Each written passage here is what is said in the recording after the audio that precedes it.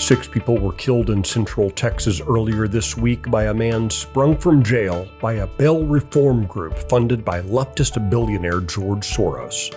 Today is Friday, December 8th, 2023.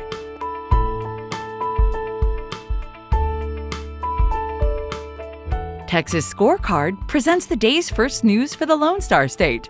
The Texas Minute, with your host, Michael Quinn Sullivan.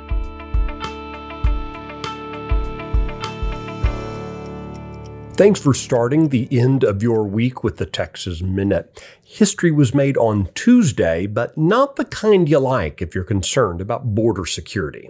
More on that coming up.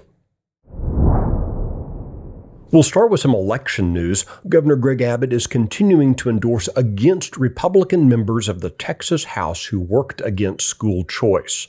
Yesterday, he came out against East Texas's Travis Clardy and West Texas's Drew Darby. Both men were among 21 Republicans who bucked the Texas GOP and their House Republican caucus to join with Democrats in killing a school choice measure.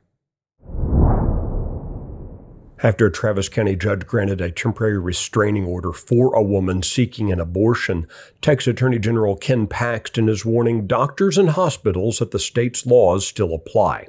The woman had asked Travis County Democrat Maya Herrera Gamble to allow her to get an abortion due to her baby being diagnosed with a potentially lethal condition.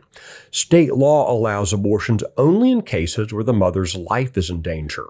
The judge ruled a Houston doctor should be allowed to perform the procedure. Pro-abortion groups quickly hailed the decision, but Attorney General Paxton issued a notice that the judge's ruling doesn't insulate hospitals, doctors, or anyone else from civil and criminal liability for violating Texas's abortion laws. Paxton also noted that the doctor failed to follow established procedures for determining if the woman's pregnancy qualifies for the medical exception to Texas abortion law. According to numbers released by U.S. Customs and Border Protection agents, the southwest border saw more than 12,000 encounters with illegal aliens on Tuesday. That's the highest single-day number ever recorded. The historic influx is straining law enforcement at all levels. There have been more than 535,000 apprehensions of illegal aliens since October 1st. The situation is way past the point of being a crisis, said Lieutenant Chris Olivares of the Texas Department of Public Safety. He described it as catastrophic. The Texas Minute will be right back. The media has an agenda, and having seen behind the curtain, I can tell you it's not what's in your best interests. That's why I started the Salcedo Storm podcast every weekday.